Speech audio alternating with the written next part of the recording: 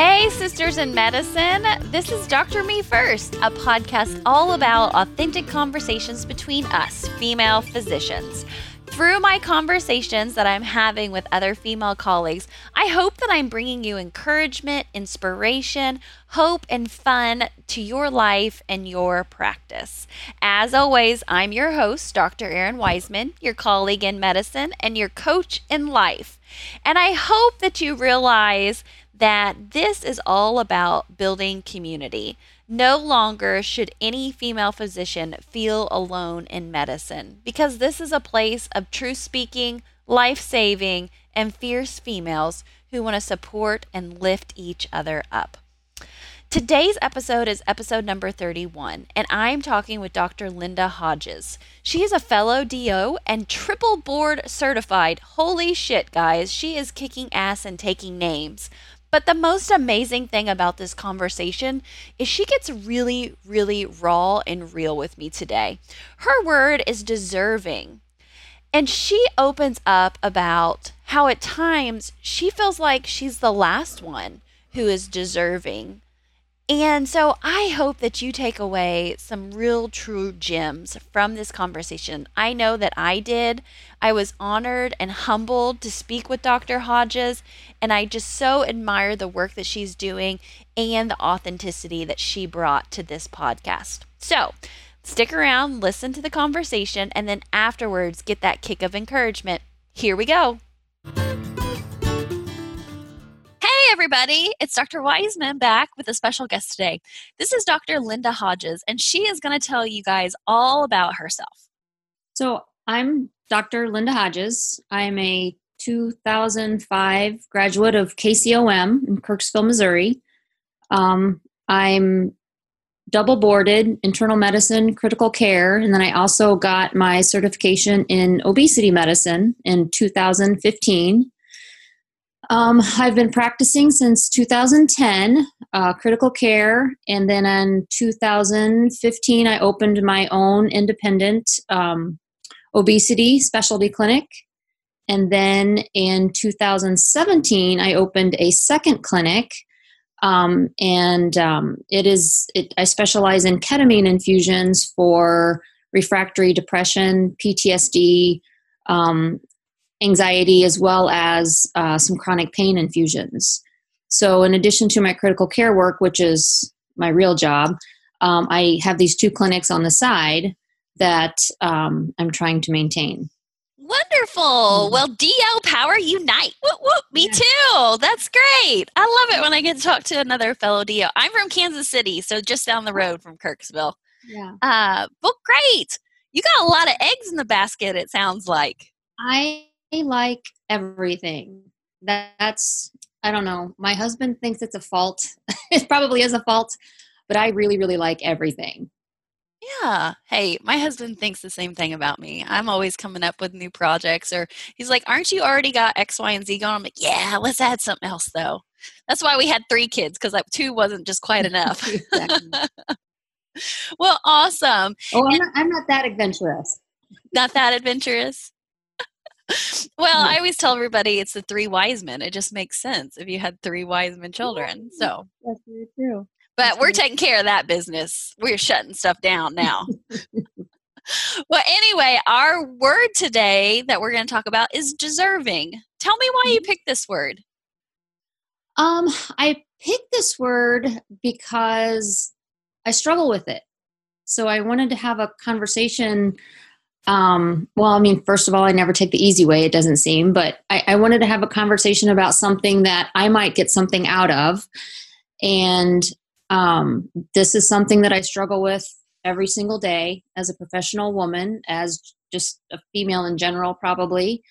And I just kind of wanted to throw that word out there and kind of initiate some thoughts in everyone's mind of, as female physicians, making probably an adequate income, juggling a whole lot of stuff, probably coming from a place where we met a lot of goals, maybe some perfectionism things. What are we deserving of? What do we deserve in life? And do we go after it? And I find that I struggle with that a whole lot.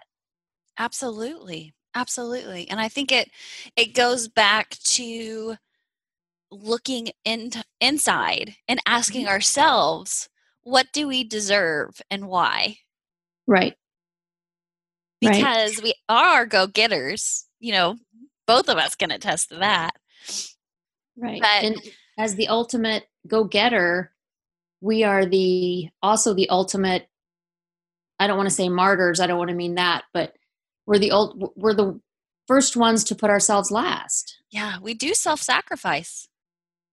Right. Like literally self-sacrifice. And I think that's really telling for all of us, that we would be the first one to step up for the plate for anyone except ourselves. Right. Right. Yeah, I was listening to a podcast a while back about when is the last time you broke a promise to somebody else? And I was just like, oh my gosh, that was just horrifying to even think about it. But then, when was the last time you broke a promise to yourself? And I'm like, oh, well, like 4 times already today. So it's just, a lot of those things and I don't think we consciously think, oh, I don't feel like I deserve that. But I think that ends up being what it truly is about, just devaluing ourselves to put others ahead of us a lot of times. What do you think it is that brings that to the forefront, specifically in high achieving professional women? I don't know if we set I know that I set high expectations for myself, and I interpret, again, this is all me, but I interpret that I set those expectations for myself with others too. So if I do XYZ for somebody, they're used to having XYZ done for them, and therefore I can't take XYZ away. And so once I set the bar with regards to my performance or my behavior or my giving or my availability, I have a hard time taking that back, whether it's professionally or personally. Mm-hmm. So I think that's one of my issues. Mm-hmm. I would think too, another question, just as we were talking about like putting ourselves last and, breaking our own promises, like in what ways do you find that you like self-sacrifice yourself? Me personally? Sure. Oh my goodness. There's so many things, honestly. Well, it sounds like my life is terrible. My life is not terrible. I don't mean that a bit at all. So just, it's little things over time. So working out, the things that I should be doing, to take care of myself in general. The kids all have their dentist appointments on time. I might go a year and a half. It's just one of those things that just doesn't get done. The same thing with doctor's appointments, the same thing with trying to food prep my own stuff when I'm getting the kids' stuff ready for the week. Just this, I feel like, for example, when I was in residency, which was a long time ago, I would get up at 3:45 in the morning to work out because it was the only time I could have done it after at the end of the day, but that took time away from my family. So I chose to get, 4 hours of sleep at night, get up at 3:45 and run so I could get it in. So I didn't take time away from them in the afternoons or the evenings or whenever I had that time, because they're sleeping. I wasn't taking any time away from them. I can't manage to do that anymore. 4 hours of sleep hurts. But, it's just all of the self-care. I feel like that's the part that goes by the wayside. Honestly, for me personally, to the point where I don't even know what self-care is a lot of times. One of my nurses asked me the other day, when do you just chill out and relax? And I was so confused. Like relaxing. Like, I don't even know what you're talking about. Vegging? What is that? Like, we are the queens of multitasking. Right. I had no clue. None. And then somebody asked me a couple weeks ago, if you won the lottery and did not have to work, what would you do? And I think I went into AFib. I was like, oh my God, what? What was the question? I just had no, if I'm not doing everything, then I don't know what I would do. Yeah. And it sounds like maybe it comes back to, and I mean, I think it's a whole lot of things, but I feel like so many times with the women that I work with, we are what we do. We base our value, our worth on what we're doing, and then it paralyzes us like, oh my God, what if I wasn't a doctor? Like that, like you said, like winning the lottery and not being a practicing physician anymore felt very like, get the cardism out and convert Right. you out of AFib because your heart was a flip-flopping a little bit. Yeah, And I know deer in the headlights. I did not even know how to answer that question. yeah, because I think it comes back for so long that is what we are. That is what was pounded into us. That is what the self-talk that we did to ourselves, when in reality, it's who we are ourselves, our internal selves, the contribution that we give to the world by just being us is what is deserving and what is worthy. And all the extra stuff we did, that's just living in our purpose. That's just fulfilling the us and who we are. And that's really hard to grasp, I think, as a working professional. I know that the first time I heard somebody say, it wouldn't matter what you do or who you are, it's who you are that counts. And I was like, fuck no, I'm a physician. That's what it's about. But the more that I've kind of pondered that question, like, what if everything went away? What if my diplomas got taken off the wall? What if, for God forbid, something happened to my licenses? What if? Who would I be without those? There you go. I can't answer that. I know. And I'll be honest, that's a struggle that I had for a very long time until I kind of came full circle and I said, well, I would be Aaron and that would be okay. And so it is a really hard journey. It is really big. But I think if we shirk away from those questions, then we never really get to the point of feeling like that we can deserve things, or we can demand things like self-care, like cutting out that time and saying, you're going to be fine for 30 minutes. Mama's going to go hit the treadmill. Right. Well, and remember though, deserving goes both ways.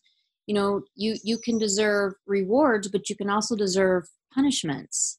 And I think that we I know I punish myself a lot more than I should for things that are silly. Mm-hmm. I mean, just I'm not going to buy that because I didn't meet a certain goal. Or, I mean, you can have goals and rewards, don't get me wrong, but just above and beyond what I think would be more of an appropriate punishment, if you will, for something that I did not achieve, if that makes any sense. Mm-hmm. So I feel like a lot of times, I will withhold things from myself because I didn't do X, Y, or Z correctly or at all or enough or good enough to my standards. And so I think the deserving goes, do I deserve to have this nice thing? Oh, do I deserve to punish myself? The reward and the punishment are, sometimes two sides of the same deserving coin. Absolutely. Yeah, that we feel that we deserve punishment or deserve having something withheld. And I think that goes back to maybe like our internal talk. And I'll be honest, I'm a recovering perfectionist. So a lot of times I have to check my thoughts and remind myself that perfection is not attainable, because, and we all have a certain mind frame what perfection looks like. And it's never, because there's always that little zinger that comes in or something happens in life. And so I've taken on the mantra is good enough is really good enough. Mm-hmm. And I have no problems comparing to other people. I don't give two craps what anyone else does. It's all about comparing the internal dialogue, comparing to myself, comparing my performance today to my performance yesterday. I am not above, ordering my cupcakes for the bake sale. I don't get on Pinterest and look up crap. And if I do, I find pictures and then I send them to the baker person. I'm not that person that competes with anyone else, but I compete with myself so badly. Mm-hmm. And I never win. That's the thing. I don't think that's what I was going to say. Do you feel like that if you could go from competing with yourself to collaborating with yourself, would that maybe change the relationship of deserving? I don't know. Maybe it could. If I could think of it a little bit differently. Yeah, maybe it could. Kind of switching it a little bit and be like, hey, girl, we on the same team. Yeah. Gosh. Sometimes it does. I mean, we are our own worst enemies a lot of times, definitely. Absolutely. It's that space between our ears that, and I think a lot of our listeners can agree to this. It's like we're top of the top, outwork anybody, outstudy anybody, like we know our stuff, but our greatest enemy is ourselves. Mm-hmm. Most definitely. Yeah.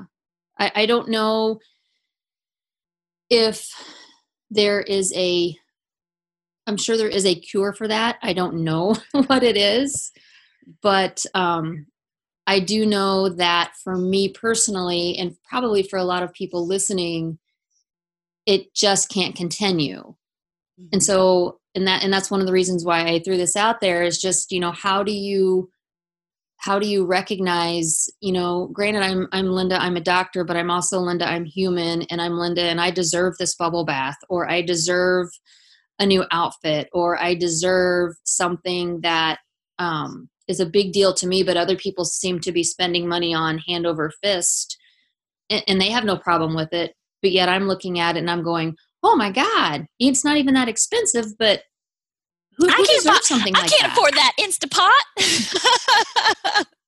Yeah. Exactly.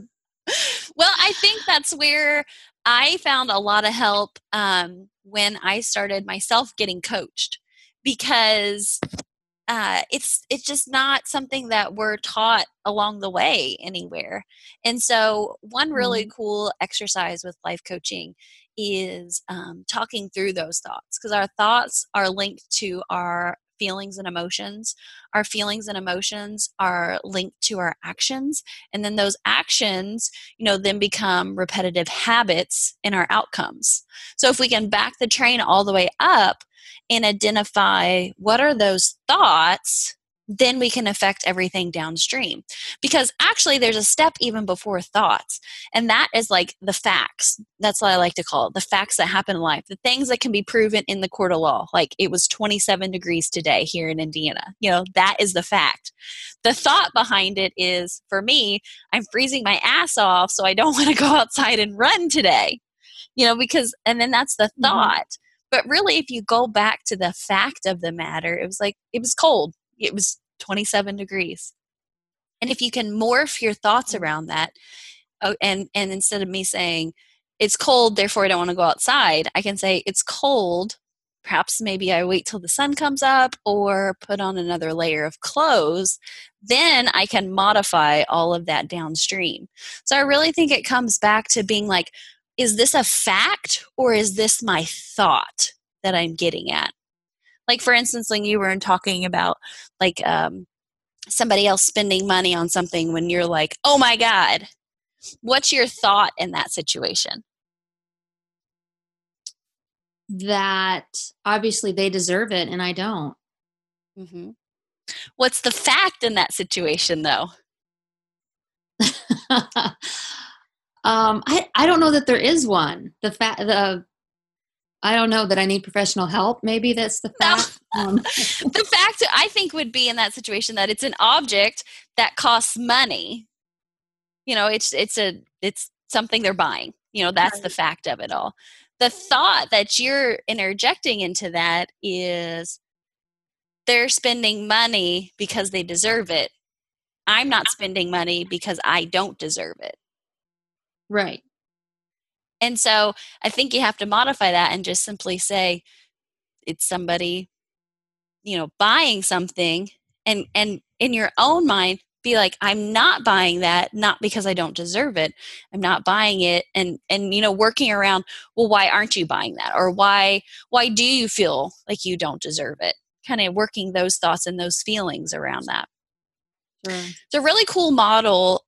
Who this came from, there's an acronym. I'll put it in the show notes for everybody, or even attach the little picture with some of the exercises that go along with it, because the thought model is to take it and shift it. But it's Brooke Castillo. She's the one that initially kind of came up with some of the stuff around it, and I think it's a really interesting thing.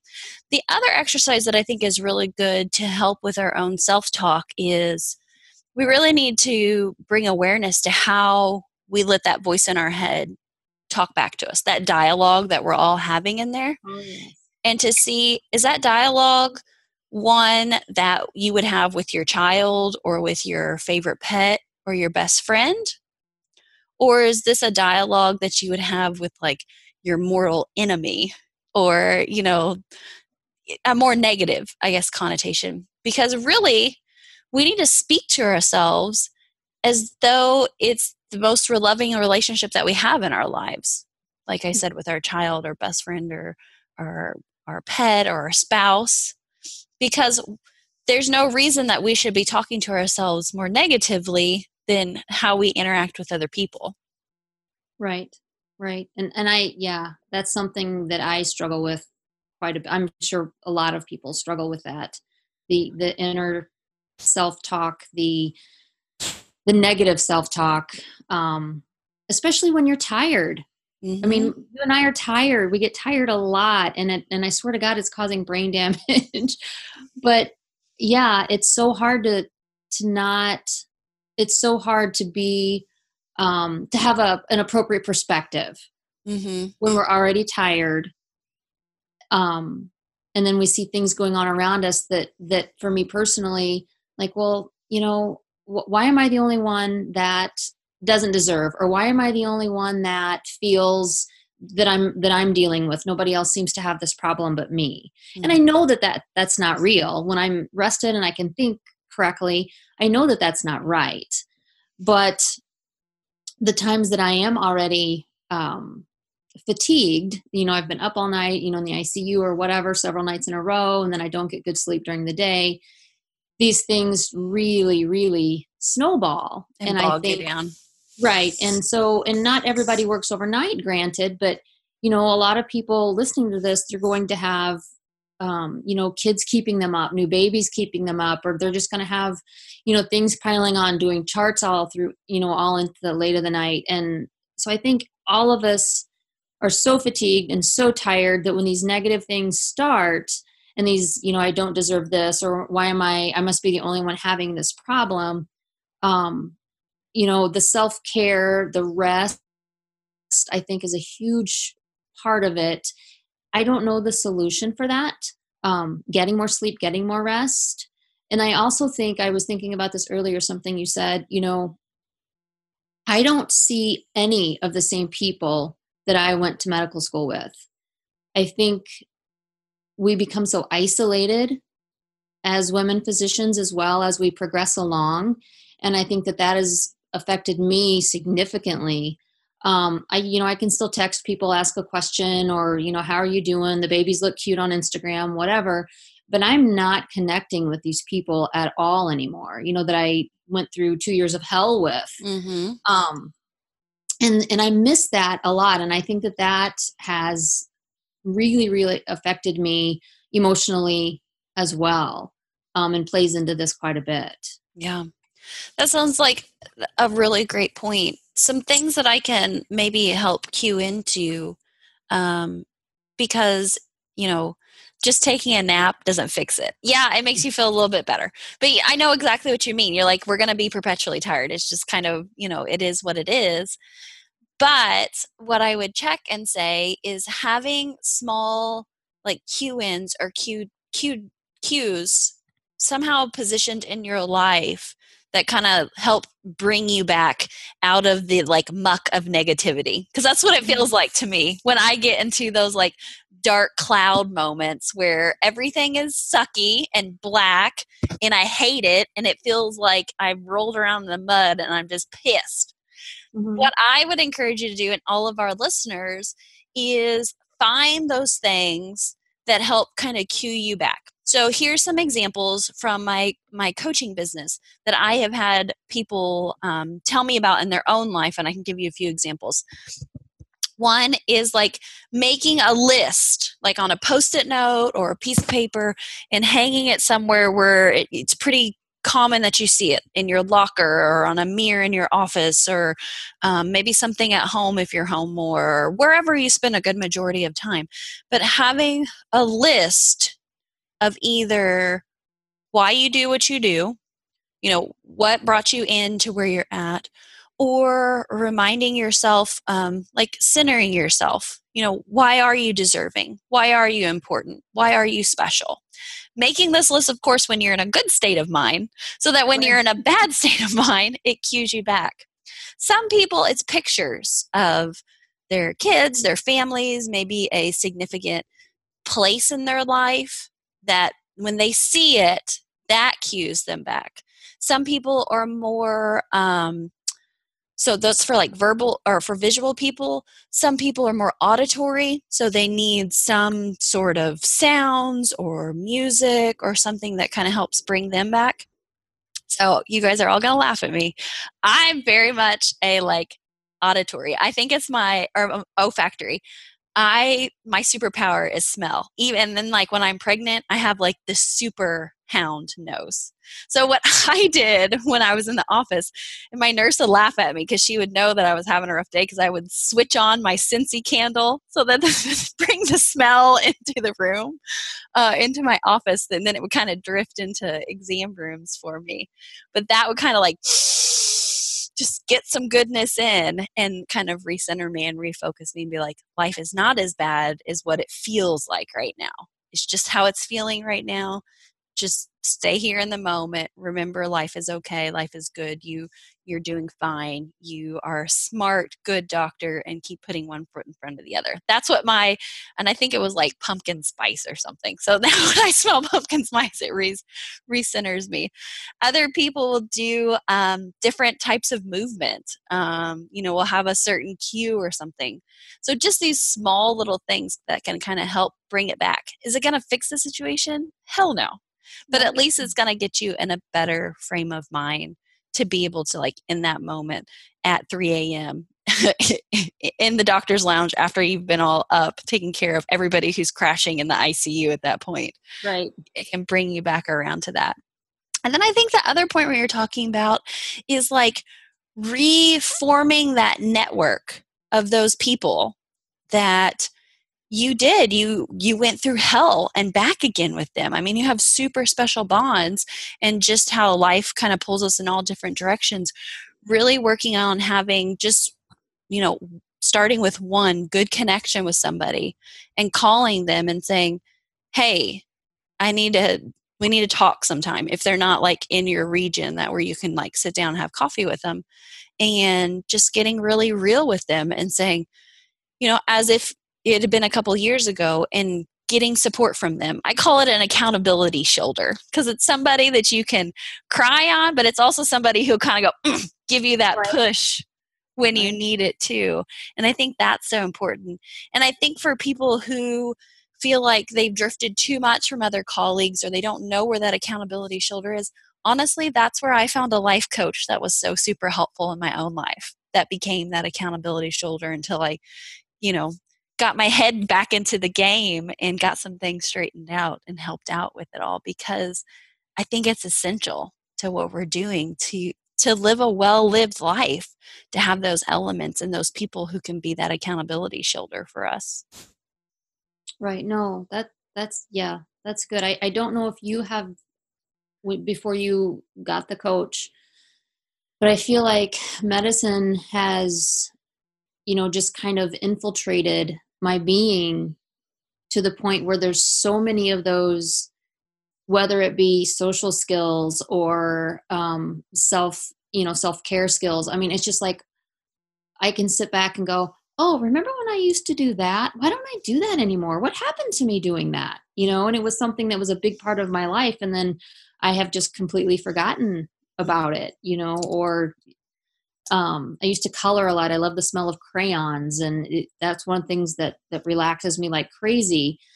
And I don't do it. And so the other day I was thinking, oh my gosh, I have not done that probably in 3 or 4 years. What made me stop doing that? Mm-hmm. And probably I took on something else that once again infiltrated my being and just stopped it.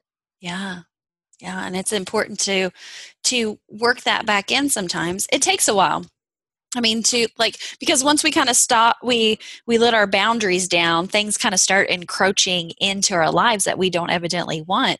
But that's the thing about boundaries too, is it helps us keep things that we want in our lives. So I'm a good old farm girl. I've built enough fences in my life to know that, your fence is just not always about keeping things out, but it's also about keeping your flock, keeping yours inside of your boundary too. And I think that's where we all have to at times step back and be like, okay, looking at my calendar, what am I dedicating my time to? Because you can swap out the word time for priorities. So looking at it, you're like, okay, so this piece, mine's on my phone. So looking at my calendar on my phone, what are those priorities? And are those really lining up with who I am? Because if they're not, then it's time to have a realignment. And I think that's the big thing to remind ourselves. It's you're not a failure if, things have drifted in or drifted out that you didn't want it. You're only a failure if after you recognize it, you don't make those changes that you see in your life. And so one really cool thing that I picked up a couple of months ago is instead of saying, oh, I don't have time for that, it's like a cue to say, wait, it's not a priority. And if that fits, then it's like, oh yeah, it's not a priority. So I don't have time for that. But then like the coloring, you're like, no, that's kind of a little bit of a priority for me. Or exercising, or, getting an extra 2 hours of sleep. That's kind of a priority for me. So then it's looking at the other things that are in your schedule so that you can, you've got to get rid of some to put some in. Right. Yeah. I used to have one of my college professors used to always say that, well, in life is like this, but he would say the brain is like a parking lot, and for more cars to come in, some stuff has to go out. And I would always joke, well, like right now I'm taking up all the disabled spots, and we're doing an expansion over here. The car that knew my name just left, and the car that knew my kids' names just pulled out. And so, but yeah, I mean, life definitely is like that. And I think too, like sometimes we have to give things up and it hurts. I mean, it really does. It's like, oh, I kind of liked being the medical director at such and such facility. Right. But yet, it doesn't trump something else in your life. And so I want to acknowledge that too with people, that this is not an easy process and this is not a pain-free process. But if you then get to a point where you're doing the things that are fulfilling you, that are bringing you joy, that you're like, oh, I really did like doing XYZ. And yeah, I miss that, what I used to do, but I'm in a better place now, then you obviously did the right choice. Right. Right. And everything in life has to be triaged, obviously. But, when somebody like probably you and I, when we want to do all the things, it's super hard. I remind myself too of seasons, because I'm the same way. Like I like to pile, everything up. And since I break it down into seasons, then that reminds me, like, for instance, I mentioned my 3 kids. When you have that newborn and you have the 2-year-old and the 4-year-old, like it's just not the season that you're going to be able to take like a 14-hour family vacation, Erin, even though you tried to do that. Right. I always have to learn the hard way. But that's really good. Yeah, but that doesn't mean that we won't come back around to it, later on. It's just, it's not the season for it. It's not the place for it. And if it's really something that's super important to me, then there's a way to find a workaround. There absolutely is. Now, it's probably going to take some more energy, some more time, some more money, Like instead of doing that 14-hour van ride, let's hop on a plane and do the 3 hours with the kids in the plane. Still not as fun, but we got there quicker type of thing. But that really helps me when I start to feel overwhelmed because I want to do everything. Like the urgency feels like, no, this has to happen right now.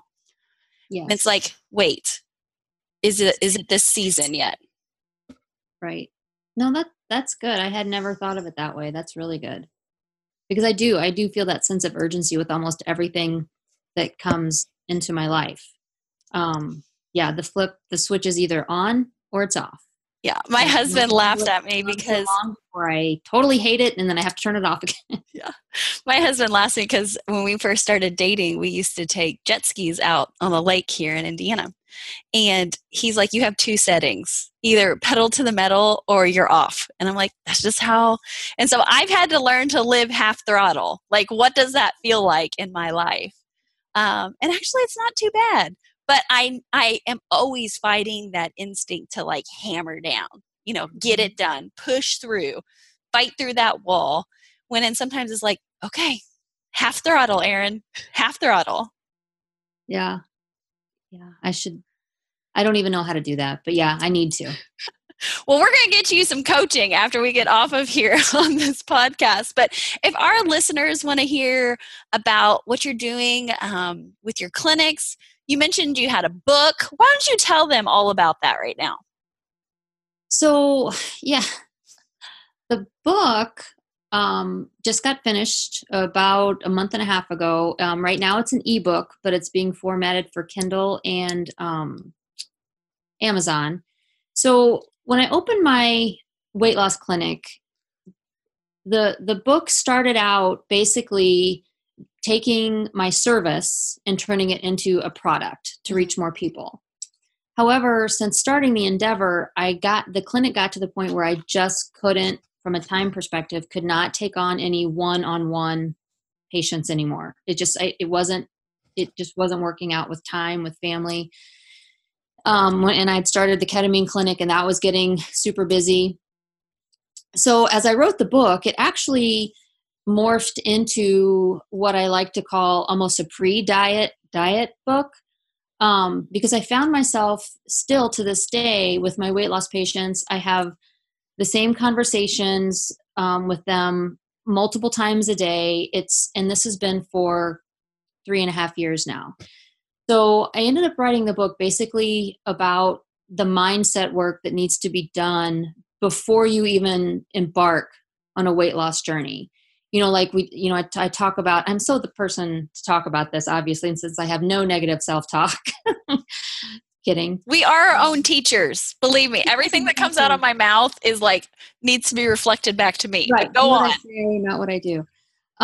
So it goes into just all of the inventories that we need to take on within our own selves before we decide to do a paleo thing or to do a keto thing or to sign up for a meal replacement thing. I mean, looking at what worked for you in the past, looking at where you are in your life, looking at if your income affects your grocery shopping, all of these things go into, and 100 more things go into whether a weight loss program is going to be successful or not be successful.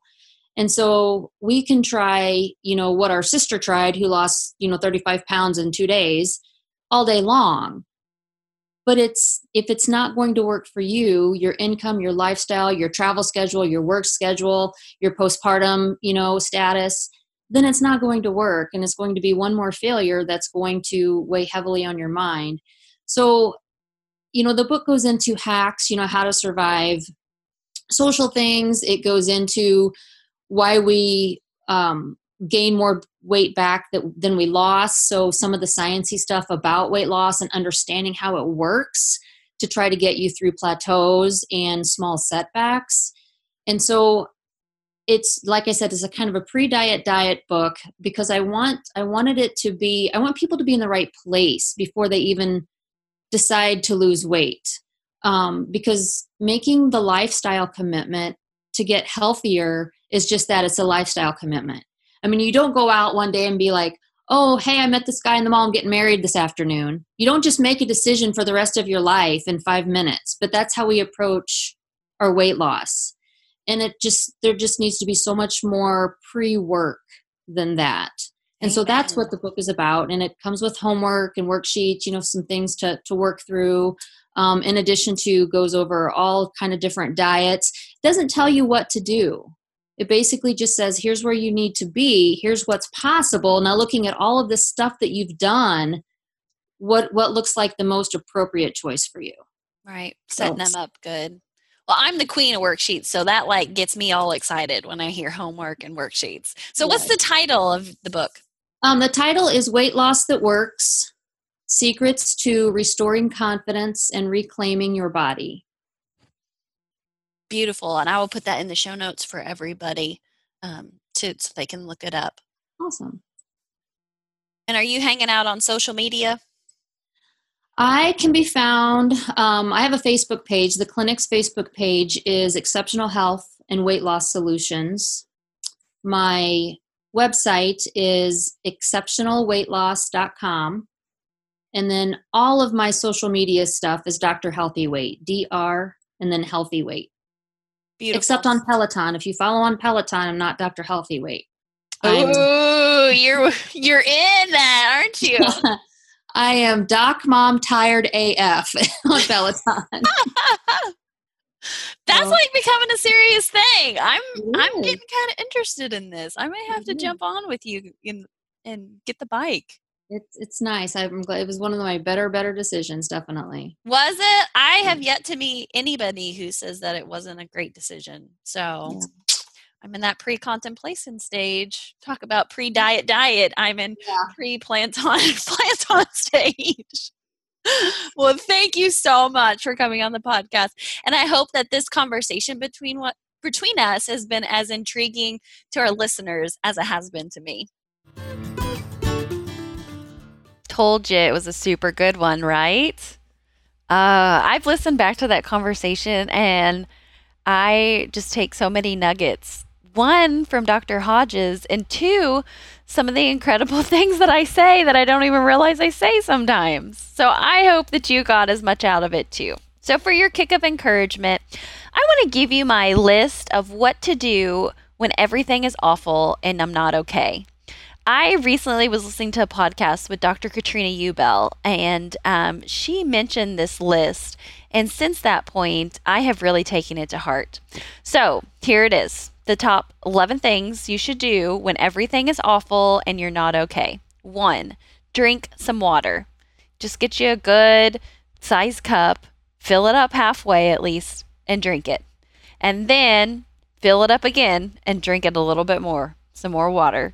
It seems like we're all always deficit, and sometimes it's just what our body needs. 2, think about the last time that you ate something and get some food. Now, not any of that crappy, donuts from the doctor's lounge, anything like that. I mean some quality snacks, something that's going to really fuel your body rather than just get you on a sugar high. 3, take a shower. There's something about jumping in the shower that makes you feel so much better. Just that cleansing process can change your whole demeanor. Quick story on this the other day. I was just feeling really grouchy and really upset, and it was 2 p.m. in the afternoon. And I just jumped in the quick shower, and when I got out, God, I felt so much better. So, do number 3. 4, stretch your legs. This may be just taking a walk around your neighborhood. It may be just going through some quick yoga vinyasas. It may just be stretching. Maybe you just need to get up and move around. Maybe it's actually doing an exercise routine that you typically do or lifting weights. But just get up and stretch. Get your blood moving. Get your heart pumping. Get some energy out of your body. Number 5, do something nice for someone else. This is a way to flip that negative attitude and try to radiate some of that energy in somebody else's direction in a positive way. It can be a nice note. It can be just some words of encouragement. It can be more for that. It could be buying pizza for the people you work with for lunch just because. But try doing something nice for someone to get you out of your funk. All right, number 6, move to some music. Get your phone out, whatever player you use, hit shuffle, and dance to the next song. There's something about getting up and moving your body to the rhythm of whatever music comes on that can really shift you out of a shitty mood. Number 7, talk to your person. We all need a person. I'm a huge Grey's Anatomy's fan, the early seasons, not the late ones. But do you remember when Meredith and Christina were talking and she was like, "You're my person"? We all need to have that in your life. So maybe it's a friend, a family member. I'm here for you as a coach. I love being people's persons, that person that they can call when things are not going right. So if that's something you need, get a hold of me. Number 8, get dressed, get ready, and look what you feel like is attractive.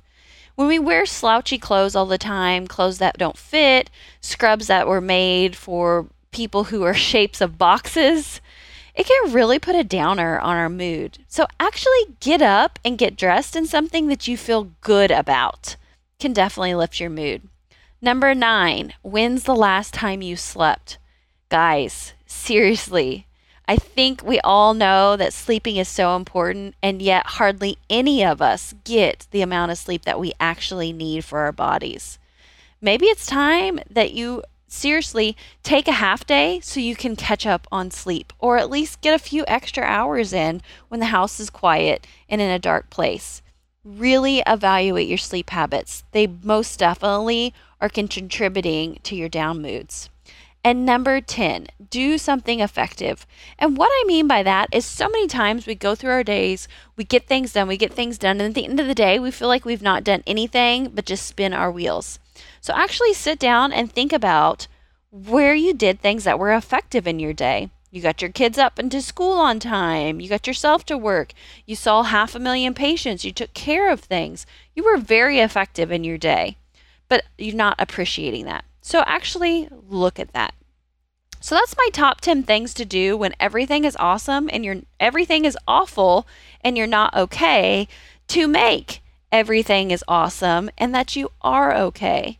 Because if you go through that list of 10 and get all of those done, I guarantee you're going to feel better without having to be on medication. So I hope that you find this helpful. Remember, I'm here for you. And always, your life, your calling, your pulse matters. Did you know that currently this podcast is just about at 2,000 downloads in 2.5 months? That means several hundred of us are coming together and hearing these conversations each and every time I drop episodes. When I think about that, it's just utterly amazing. And here's a shout out to all you in Texas. Right now, you are leading the market in downloads, so keep it up. But here's the thing. I need help to grow my reach. I would really love to have you seriously consider supporting this podcast by sponsoring an episode. So there's a link in the show notes to check out how to become a sponsor of a particular episode here on Dr. Me First. And with the sponsorship, they're going to be different than other podcasts. Other podcasts is more commercially. I would love the support and sponsorship of this podcast to be a shout out to a colleague, to spread inspiration by telling about something amazing that you're doing in your life or business or practice, sharing a silly story or joke to bring some more fun into our lives, something like that brings encouragement, inspiration, hope, and fun. Whatever it is, I would love to partner with you to make this podcast better. So head to my website via the link in the show notes and sign up to be a sponsor of an episode just one time. Super easy, very inexpensive, and it will be totally tailored to this fun, energizing idea. So think about it, pop on over, and if you have any additional questions, just email me at erinweisman@gmail.com.